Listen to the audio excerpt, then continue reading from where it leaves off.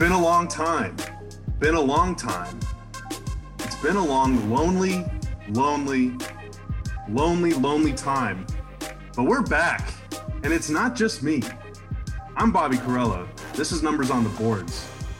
Joining me today is my real-life best friend on the internet, but he's my friend in real life and on the internet. We're best friends in both places. Jeff Skin Wade. Skin, my God, man, how are you? It's been a long time. I shouldn't have left you without a strong rhyme to step to. So here's what old guys do. Old guys want to tell you how great Eric B. and Rakim were. Rakim is the greatest rapper of all time. And in any time I ever hear someone say it's been a long time, that's the first thing I think of is the opening lines to I Know You Got Soul. Bobby, we're playing basketball much better than the last time we talked, so I'm in a good mood, brother. So much better. In fact, I don't even remember what life was like when the last time we talked. I'm sure it was just much more just full of despair and sorrow and anguish and pain and anxiety and just sports depression. But you win 4 games out of 5. You win 3 games in a row by 2 points. You feel like you're going to live forever. I mean, you and I are immortal now. We're floating on clouds. It's great to be a part of the Justice League or whatever it is we're doing now. The difference in January and February is so stark. Last night we had off the top a stat about how, remember those games at the end of January where we had 9 free throw attempts against Utah? And then I think a couple nights later against Phoenix, we had 14 or something. Well, in the month of February, now that guys are getting healthy again and we're starting to see what this team is, et cetera, we have been second in the league in free throw attempts and first in free throw percentage since February started. So these are good trends. In the words of our immortal hero, Derek Harper, attack the basket, my friends, and good things will happen. And we're seeing it with free throws. We're seeing 3-point shots go down at a better clip. Luka's being Luka, and Porzingis is starting to get his sea legs. And so, what we kind of thought this team would be when we were going into this season is starting to materialize, and they can obviously play way, way better than even they have in the last 5 games. Yeah, definitely. I mean, that's kind of like the looming thing. And I guess reason for maybe even more optimism is that toward the end of January, the process was iffy and the results were not there. Now the results are there. The process is improving, but you can still see clearly there's a lot of room for them to get even better.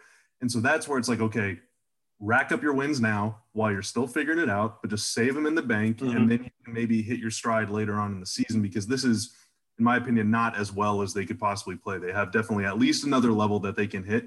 And we've seen glimpses of it, but I don't know. I mean, I don't really know where to start. So I want to kind of go back to the thing that you and I were talking about really all season up until now, is when you have that many guys out with COVID, that many guys out in the health protocols, KP hurt and then back. And then as soon as he comes back, everybody's out. And then you're trying to reorient everything around this guy. And then you're trying to figure out your new starting lineup and yada, yada, yada, yada, yada. Throws everything out of whack. Your team's ecosystem is not in its right place. The chemistry is not there. The routine is not there. There's no familiarity, no consistency, individually or collectively. But now that everybody's back, you're starting to see things kind of fall into place. And the best, in my opinion, kind of symbol or sort of the best evidence for all of that is Katia Viaba, who works on the Fox Sports broadcast. She does a lot of stats research and all that stuff for them. She had a thing last night. I believe the Mavs tied their season high for bench points in a game with 50. Hardaway Jr. and Jalen Brunson were kind of the reason that they won the game. Willie Cauley-Stein was unbelievable after getting 2 DNP CDs. Kristaps Porzingis, Josh Richardson weren't even on the floor at the end of the game because the bench is playing so well. And it's that's great that they were awesome. But also those guys were starting 2 weeks ago. And so now it's they have a full 10-man rotation, and we're starting to see what it means whenever you have so many guys that are available and that can play. Well, a couple of things. One, I agree with everything you said. I'm very happy that you mentioned Katia because she does a great job for our broadcast. And so I like it when people that are behind the scenes get credit, and she deserves credit, and she does a great job. So a couple different things that you're speaking about there. When you're, I guess, for lack of a better word, we're analysts, right? Or we're media. And in my particular case, I've been watching the Mavs for 40 years. So I've seen all kinds of different seasons unfold in different ways. And so I have the perspective, as well as, my position allows me to be a little more big picture and philosophical, where players and coaches don't have that. It is very much what's happening right now. Don't think about what's happening in a week or whatever. Don't even think about the next game. It's very much right now. And so it's easy for someone like me to step back and go, well, I don't expect them to perform at a top level because what they're built upon isn't there. So that doesn't give you an excuse to not play to the best of your abilities. And I think during those stretches, it was very evident they didn't play to the best of their abilities. They still shouldn't have been swept by Chicago, for example. But you can at least see where it will get better, where you start, to me, like when you kind of go to that mode where you give up and have resignation, is when you look and go, man, I have no idea how this thing gets better. And we've lived through those seasons, right? Like recently we've lived through those seasons, but I never once watched what was happening in the pits of January and thought, man, this team is trash. Should we cut KP? I don't know. It's like all the, crazy emotional overreaction stuff. But one thing that I've always been so impressed about with the New England Patriots organization and the San Antonio Spurs organization is, it's a cliche, but the idea of next man up, and you don't talk about who's not there because it gives you excuses not to win.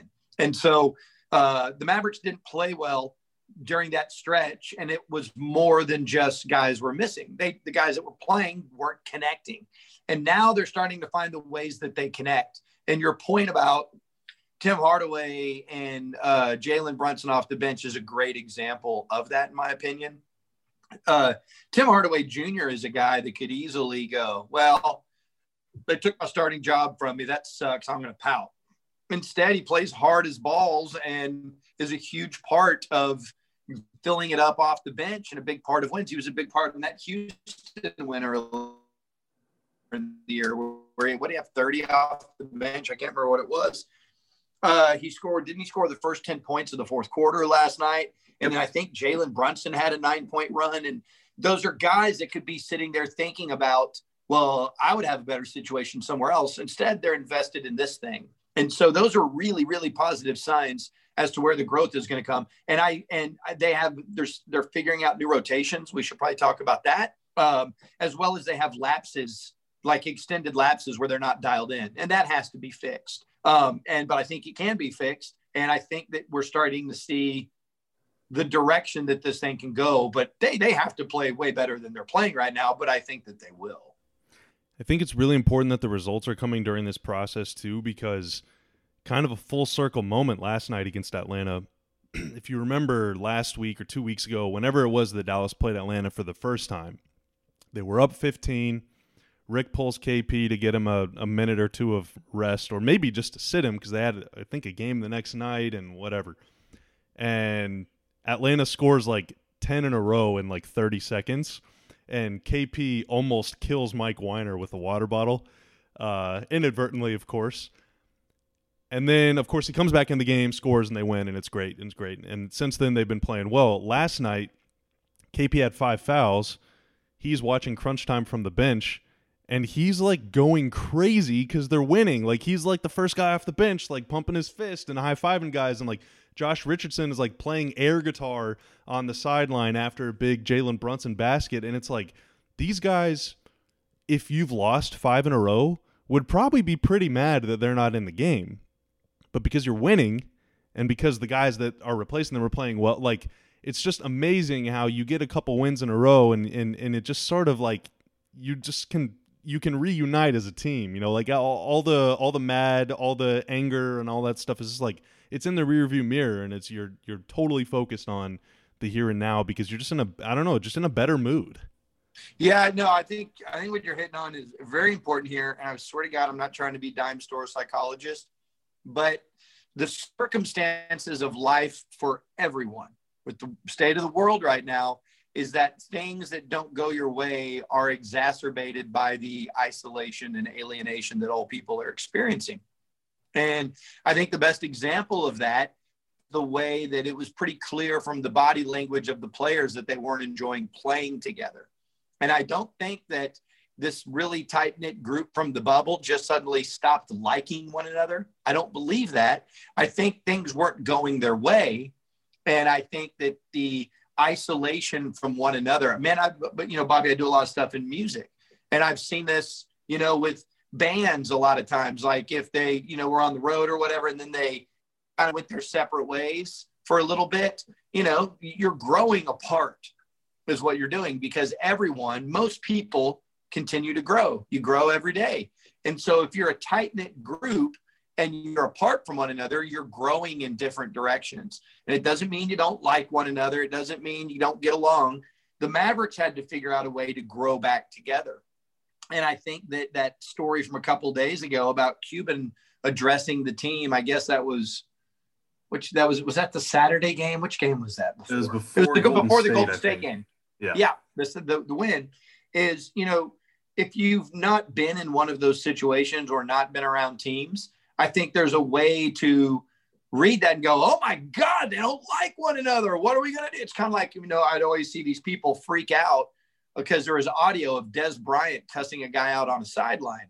And then it's this big topic and everyone talks about it. I'm like, well, if you've ever been on a sideline, guys cuss each other out all the time. Jason Terry and Dirk almost got in fights. And all anybody thinks is that time where they were hugging each other and like, dude, this is an intense thing with, you're spending everything you got. You're emotionally and physically drained. So there's a lot of, room for things to go wrong. And it's not about whether or not these guys fit or like each other, don't like each other. They clearly like one another, and they have, but they were growing apart while they were losing. And they had to figure out ways to come back together. I think what Cuban said mattered. I think what Rick and the staff says matters. I think what the players say, what another matters. And Jalen Brunson last night in our little post-game interview talked about coming together and not playing selfishly. So like if I'm on, like, let's say that I do the radio show with Ben and I don't like the way he's broadcasting, and then he and I don't talk about it, and then we go on vacation for a week. Well, that's a week where we're apart. And the last thing that happened is I got mad at Ben. And so, the whole point is that these are all fixable. It'd be different if these guys didn't like one another, but they do. But the situation and circumstance, and I'm not saying this is exclusive to the Mavs. Every team faces this. And the teams that are playing well together right now, they're not. It's okay. When they leave, they're all happy. But when they start going your way and then you isolate, who knows what people in your circle are telling you or what you're saying alone in your thoughts, or you're not. These guys normally eat together all the time and hang out together all the time. I mean, four of these dudes were stuck in Denver for weeks? Like, what the hell, man? That's not normal. So now they're figuring out ways to get their normalcy back. Because if you've watched this team, especially during the bubble, that they like one another, they get along, and that they fit. Now it's getting back to that. And it's in a point right now where you can only see each other whenever it's time to work, right? Like, you can't just hang out. So imagine if work sucks. It's going bad, whatever. Your company just laid off a bunch of people, or like it's just bad vibes. And you can't get out of it. Like, every time you see your coworkers, it is about work. And, there's nowhere else. Like, you'd rather be anywhere else in the world than where you are. And so it just like amplifies the badness. Whereas if you win some games in a row and you only see your people whenever it's about work, you're like riding high because, you feel like you're going to live forever. So it's just, I feel like the good is like amplified. The bad is amplified. It's a very unsteady sort of roller coaster season for every team. I mean, we're seeing Utah's rattled off like 16 out of 17 or something. Those guys have known each other forever. But like, I bet you they feel like they're never going to lose a single game because, I mean, what's stopping them right now? But Bobby, I read an article 4 months ago that Donovan Mitchell and Rudy Gobert hate one another. I mean, they like, hate I each read other. that article. Everybody else loves each other, though. But I read the article, like, a guy wrote it. I mean, come on, man. We should all believe this, and this is the way it is. I'll say one more thing. There's no bigger crime in this world than to actually have access to Bobby but not get to spend real time with him. I mean, that is devastating. Yeah. But he and Luka cooked out over the weekend. and Dallas has not lost since. So just saying, we need to get Boban to my house, and he can cook for me, and I'll never lose a game either. Every podcast will be a complete banger. Okay, little rotation talk, Skin. So Jalen Brunson, Tim Hardaway Jr. off the bench. Like, they going to be all-stars or what? I mean, those guys are really, really, really stinking good. And the question, like, Tim is great, and we've talked about Tim for a long time, but Jalen Brunson has not really gotten a lot of love on numbers on the boards over the years, and it's not because we don't like him. Like, whenever we're not recording, Jalen Brunson is, like, the object of our complete affection. Like, I think it's pretty well known by now that I'm, like, the biggest JJ Barea fan of all time, and I keep calling Jalen Brunson Gen Z JJ. Like, I feel like Brunson could be in Dallas for 15, 20 years, and, like, he'll be an all-time fan favorite because he just rules. But is he better than a sixth man? Is he better than a third guard? I mean, like, what are we talking about with Jalen Brunson? Like, who is he? What is he? What can he be? This is going to be real offensive to a lot of people, but I think, and the first guy I heard you say it was Mike Bassick, he's definitely got a Derek Fisher thing going on, to where it's like he's just solid and a winner. And so, you know, if it's like, if we were going to even if we were going to describe Jalen Brunson's game recently versus last year, it's evolved. He does all these things really well, and he's a steady influence. He's just unflappable. He wins. He makes the right plays at the right time. His teammates know him and trust him. He's just he's emotionally steady as it comes. There's just so many, you know, they all fall into the categories of quote unquote intangibles, but he is a winning player. And, you know, this idea of, is he a starter or not? You know, to me, those things, unless you're Luka or KP, those things are always context related. Is Dorian Finney-Smith a starter? Well, he's been a starter here for a long time. Is Maxey a starter? I mean, who's he playing with? But sure does work here. So I think he's just a winning basketball player. Back when, you know, we used to do a lot of stuff with the Texas Rangers on the Ben and Skin show, you'd hear the term winning piece.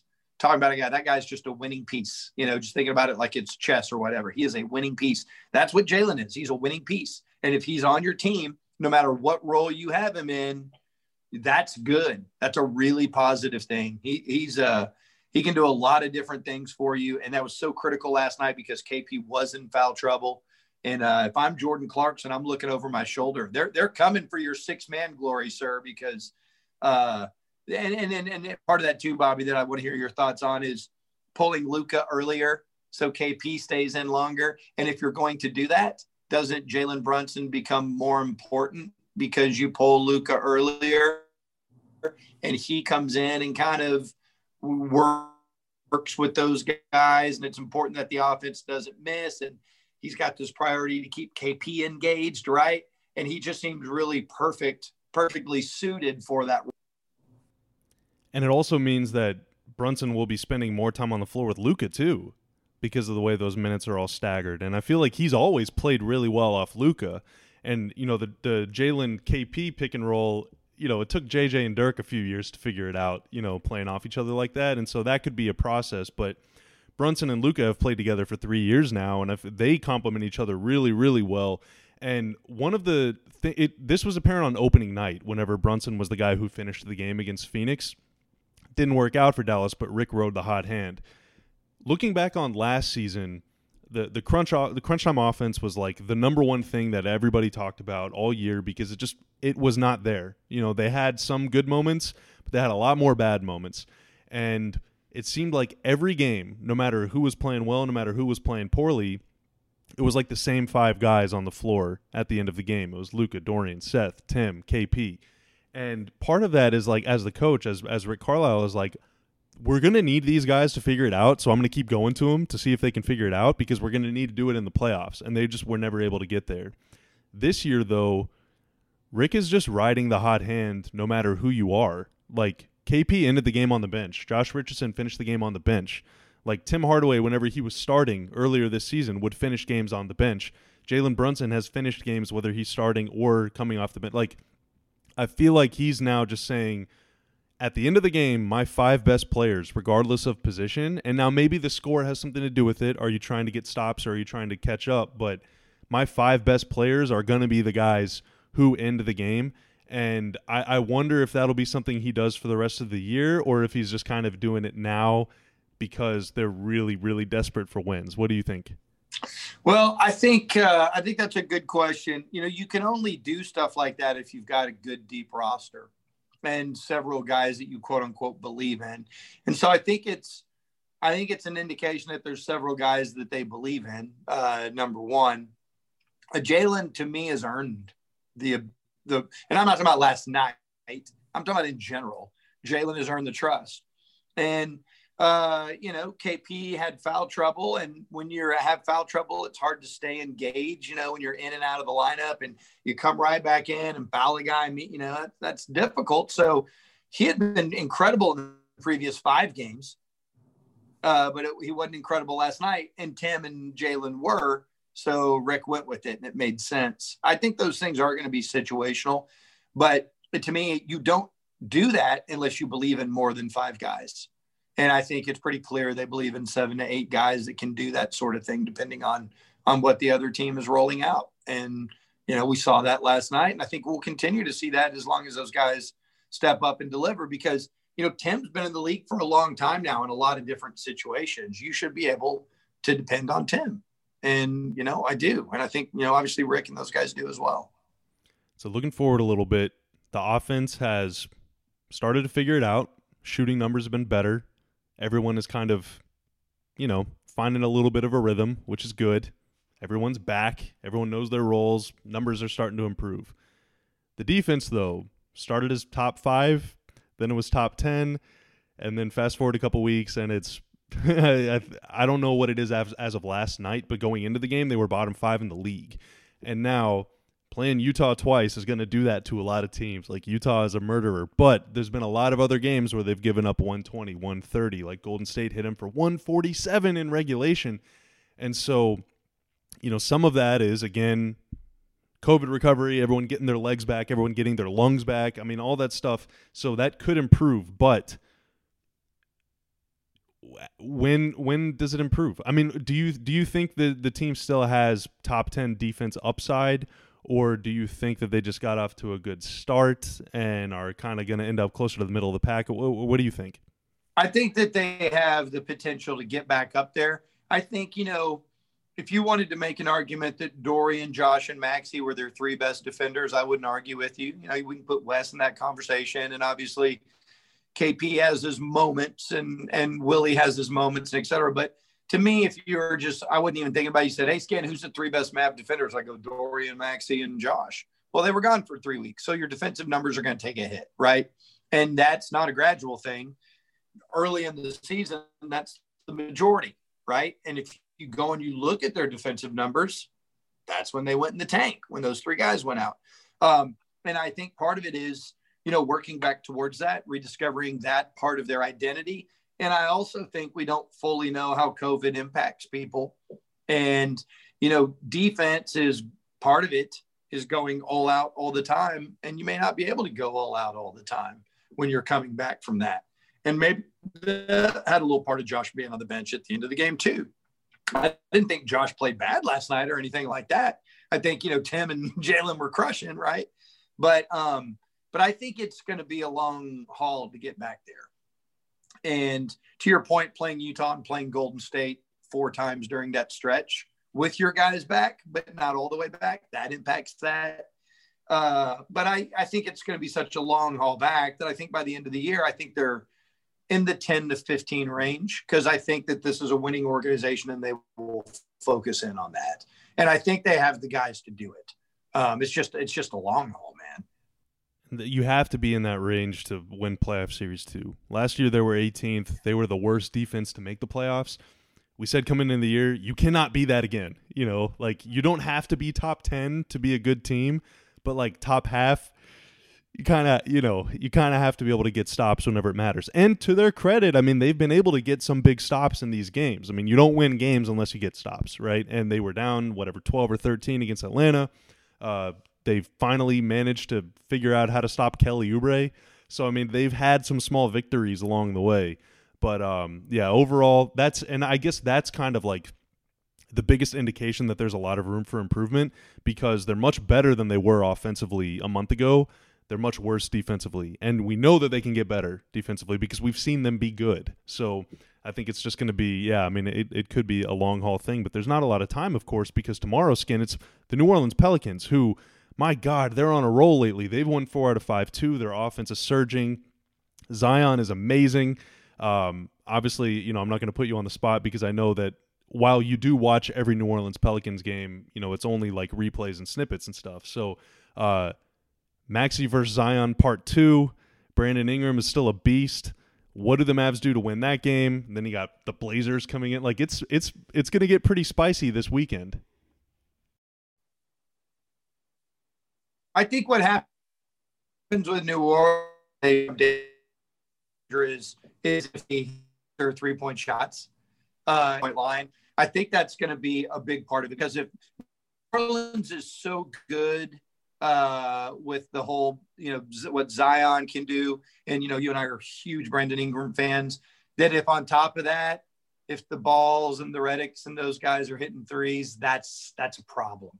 So they got to do a really good job defending that 3-point line tomorrow night, because if New Orleans hits their threes, you got problems. They were a team that I thought was a playoff team.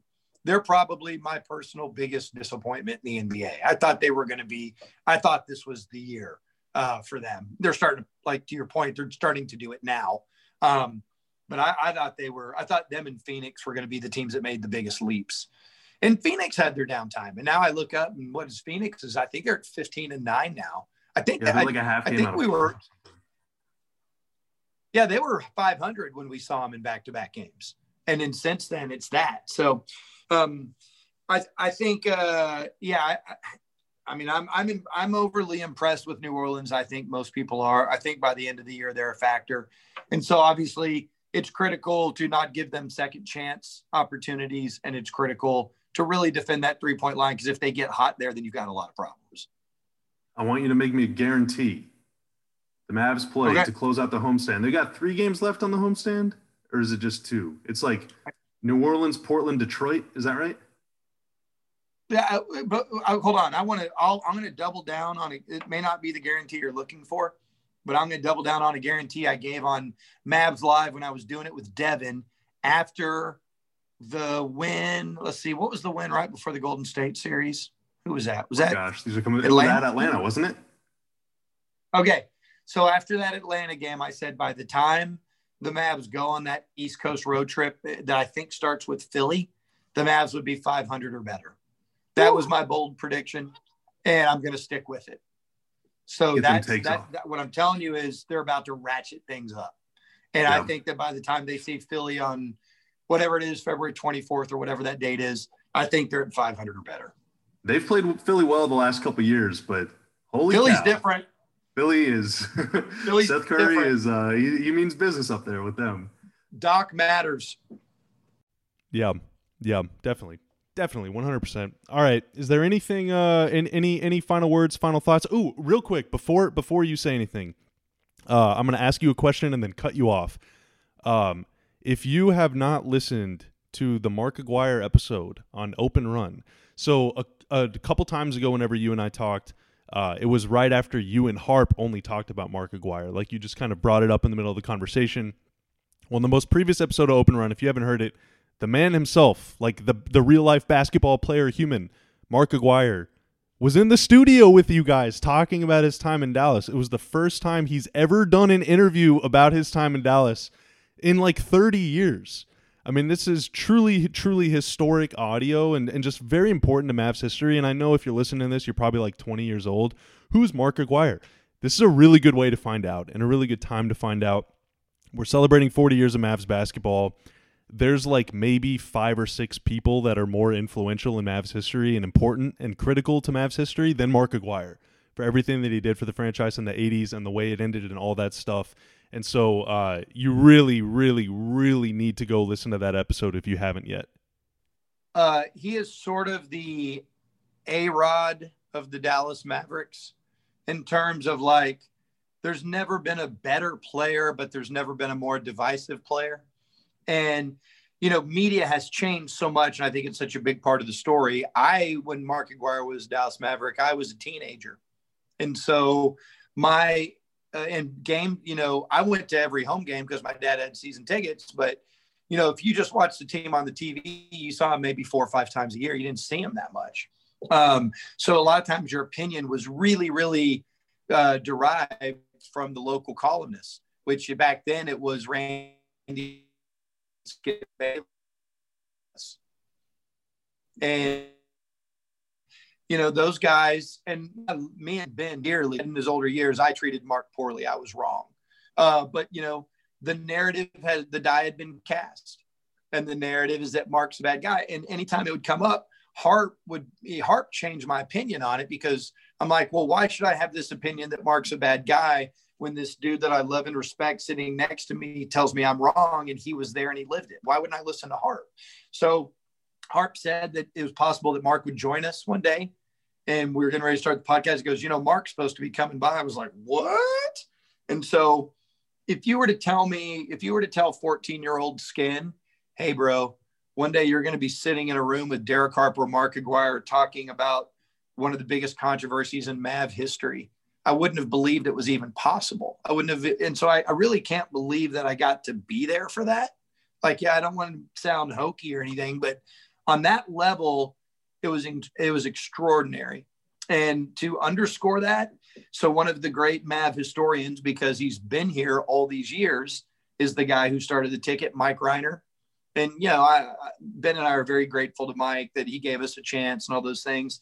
I got a text message from Mike last week, and he was like, man, I just heard this, and I just can't even believe how amazing it is. And that's a guy that lived it. You know, he covered it. And so to get that sort of feedback from someone who would know was really awesome. And, you know, all the feedback on it's been great. I would encourage anybody of any age that if you love the Mavs or even just basketball history, it's riveting. I mean, I mean, we can just tell people, as soon as it was over, I reached out to you and I was just sort of like, man, I don't even know what we have here. You just need to listen to it and figure it out, because I'm sort of rattled right now. Like, I couldn't focus. I was like, did that just happen? Did that really just happen? And it was recorded.